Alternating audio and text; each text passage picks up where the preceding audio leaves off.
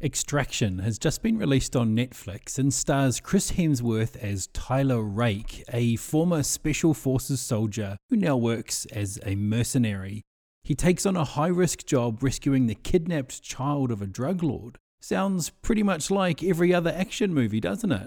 Well, it kind of is, and it kind of isn't. It is a fairly standard action movie from the point of view of having a simple story, a cliched hero with a tragic past, lots of fights, car chases and explosions. But what steps this up somewhat is the quality of the action. This movie was put together by Sam Hargrave and the Russo brothers, who of course all made huge contributions to the Marvel Cinematic Universe and are therefore people who understand how to string action sequences together.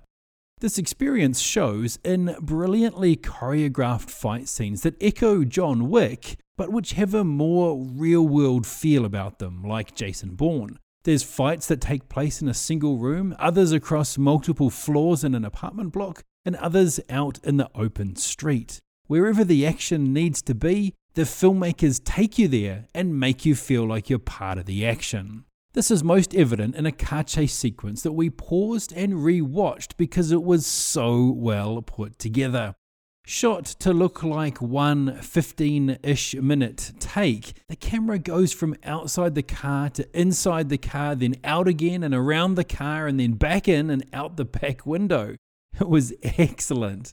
I've seen some footage of how they filmed the externals, and Hargrave literally strapped himself to the hood of a car to get the shots. A benefit of having a stunt coordinator as a director, I guess. The end result was that it just added another level of intensity to an already balls-out sequence. So yeah, this movie is one heck of a ride from start to finish, and while it might be light on story, the real reason to watch it is for its incredible action. I'm not brave. You rescue people? Sometimes.